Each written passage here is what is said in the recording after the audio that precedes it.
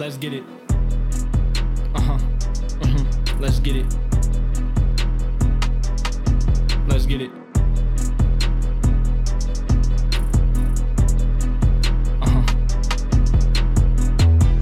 Rockin' Royal. Rockin' Navy. Know y'all with me. Welcome to another edition of the Cougar Beat podcast. I'm Sean, your host, as always, and I'm not the important one that's here, actually. I'm joined by a very special guest, live in person, in living color, as they like to say in the 90s. That's a great show, In Living Color. That's an awesome show. But I'm joined by BYU wide receiver Terence Fall, who's joining me for a couple minutes on the podcast because he's got a really special announcement that he wants to make. One that I think some of you BYU fans probably saw it coming. Maybe a few of you didn't. But Terence, thanks for joining me, man. Yeah, thank you for getting me here. It's an honor to be on the podcast. No, the honor is mine, man. The honor really is mine because you reached out and said you had a pretty big announcement that you wanted to make, and we're going to be doing this in conjunction with your own announcement. But it's that time of year, so should we just tell the people what it is rather than playing coy, rather than playing around? Yeah. So I guess we can announce it. So on Monday, December 5th, I'll be entering the transfer portal. So I guess this podcast is the first place where you can really hear that decision from me officially. Well, let's go a little bit into that decision because it's transfer portal season, #transfer season, as they say on the internet. And you're heading in along with like several thousand college football players across the country. I expect the portal to be popping. So let me know how the party is once you go in there. Maybe just like reach out, call me, text me, FaceTime me, and tell me what the party's like. And because I might be joining you. I don't know if I have any eligibility left, but I might be joining you in there. I hear it's going to be a little bit popping. But what kind of went into this decision a little bit to transfer away from BYU? Because you just finished your second year, I think, here with the program, and I'll be totally honest. I'll put this on record. I've heard nothing but good things about you. Obviously coming out of high school, and then from Coach Roderick, Coach Satake, some of the other coaches, Coach Kalani. So what kind of went into this decision to sort of seek just a new adventure, I guess? So before talking about this new adventure, I just want to make it clear. And first of all, thank both Coach Fessy, Coach Kalani, Coach A-Rod, every coach that played a role in my time here. I'm forever grateful to these guys. I've had nothing but fun at BYU. It's been an amazing experience. Football-wise, as a man, I've grown closer to a lot of things and grown as a person, as a human, and made a lot of connections too. A lot of friends that I have for the rest of my life, 100%. But this decision was it was made on a personal spectrum in a way that it's really nothing against the program or anything. I have nothing but love for this program, but I think that personally it's time for me to move on to something new with no grudges. I've had an amazing exit meeting with both Fessy and Coach Kalani, where only great things been said from one to the other. And so yes, this decision is just personal. It's really personal. For sure.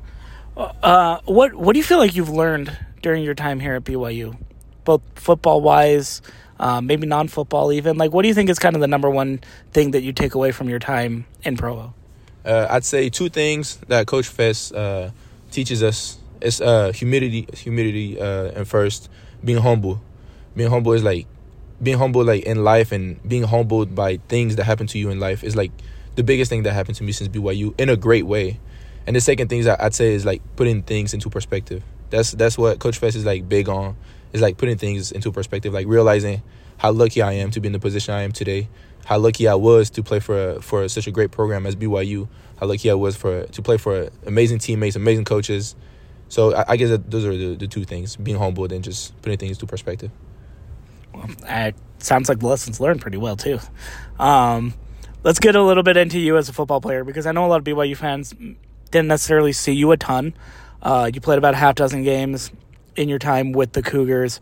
I don't even know if you know this, if you've been kind of brought up to speed on all of this, but it's been everywhere, like in my line of work in the media.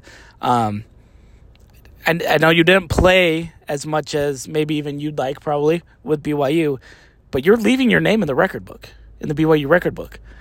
First ever European-born player to score a touchdown for BYU at Lavelle Edwards Stadium. Did you know that your name's going in the record book there? I didn't know until a couple of days after the game. And it was a great news. I really didn't know it was such like a unique thing. I didn't even think of it that way after I scored, but I guess it's a great way to leave, is just leaving my name somewhere. It's always a great thing. Yeah, for sure. If you can't tell, he doesn't sound like it because he speaks incredible English, better English than I do. Terence was born in Paris, France, so he's French national. Went to high school in San Bernardino, California, Aquinas High School, yep. I think. And now, obviously, he's been playing college football here in Provo, Utah, at BYU. So fluent in 3 languages, English, French, and Spanish. I'm trying to get him to add a 4th in Portuguese, but he's... Ele não quer falar no português. Não hablo português. Não falo no português. But yeah, so yeah, he's obviously a very intelligent individual, very experienced, very cultured. But he does leave that mark. Let's talk about that touchdown a little bit. Against Utah Tech, it was a screenplay, or a screen. It was a sweep. And I think all you had to do was follow a couple of really big blockers that were in front of you into the end zone. Do you remember much about that play?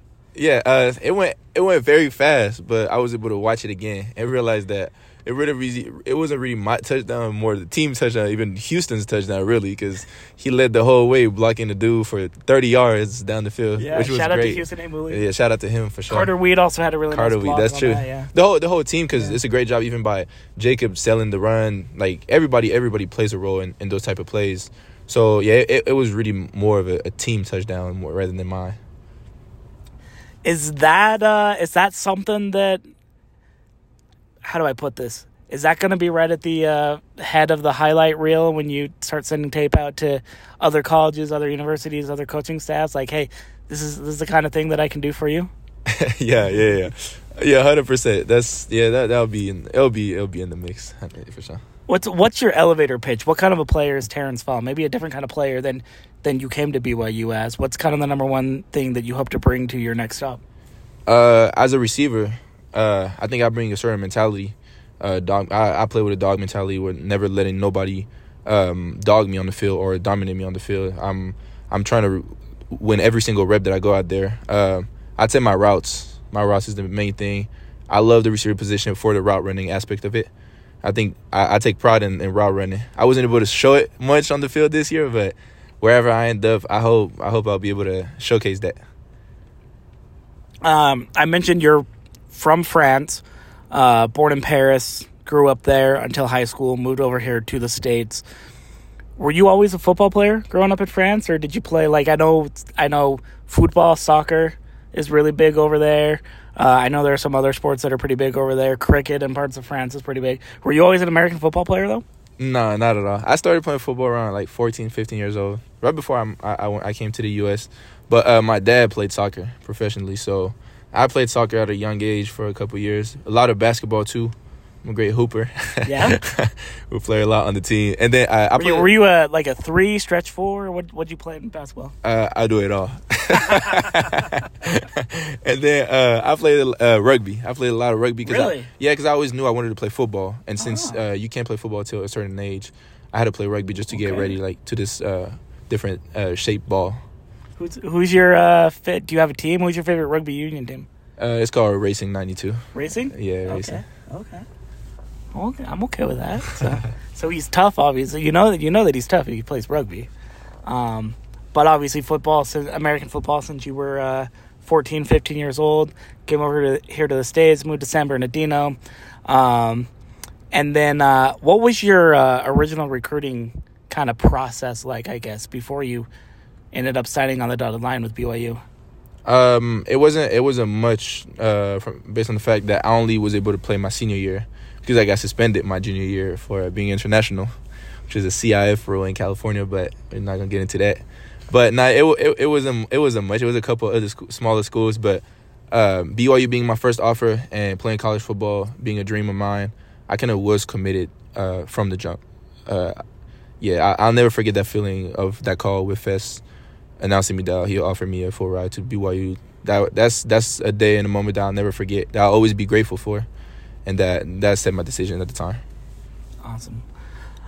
Well, like I mentioned, it's been a pleasure watching you play during the last couple of years at BYU. Although maybe not nearly as much. You did battle a little bit of adversity. You got injured. Are you okay? Have you talked much about your injury and kind of coming past that, coming through that, I guess? Have you kind of, what's the word I'm looking for? Kind of made amends with that chapter in your life a little bit too? Yeah, so that injury happened 2 years ago now, and it really, I never let it affect me, really. I always knew that I wanted to come back even stronger from that injury, and I think that's what I did, personally as a player. I never really let it affect, and I don't think when you see me running out there, you could really tell that I got hurt. But yeah, I guess I just worked out a lot on it to make sure that I'll never be a handicap of any sort of kind, and I think I did that pretty good. For sure.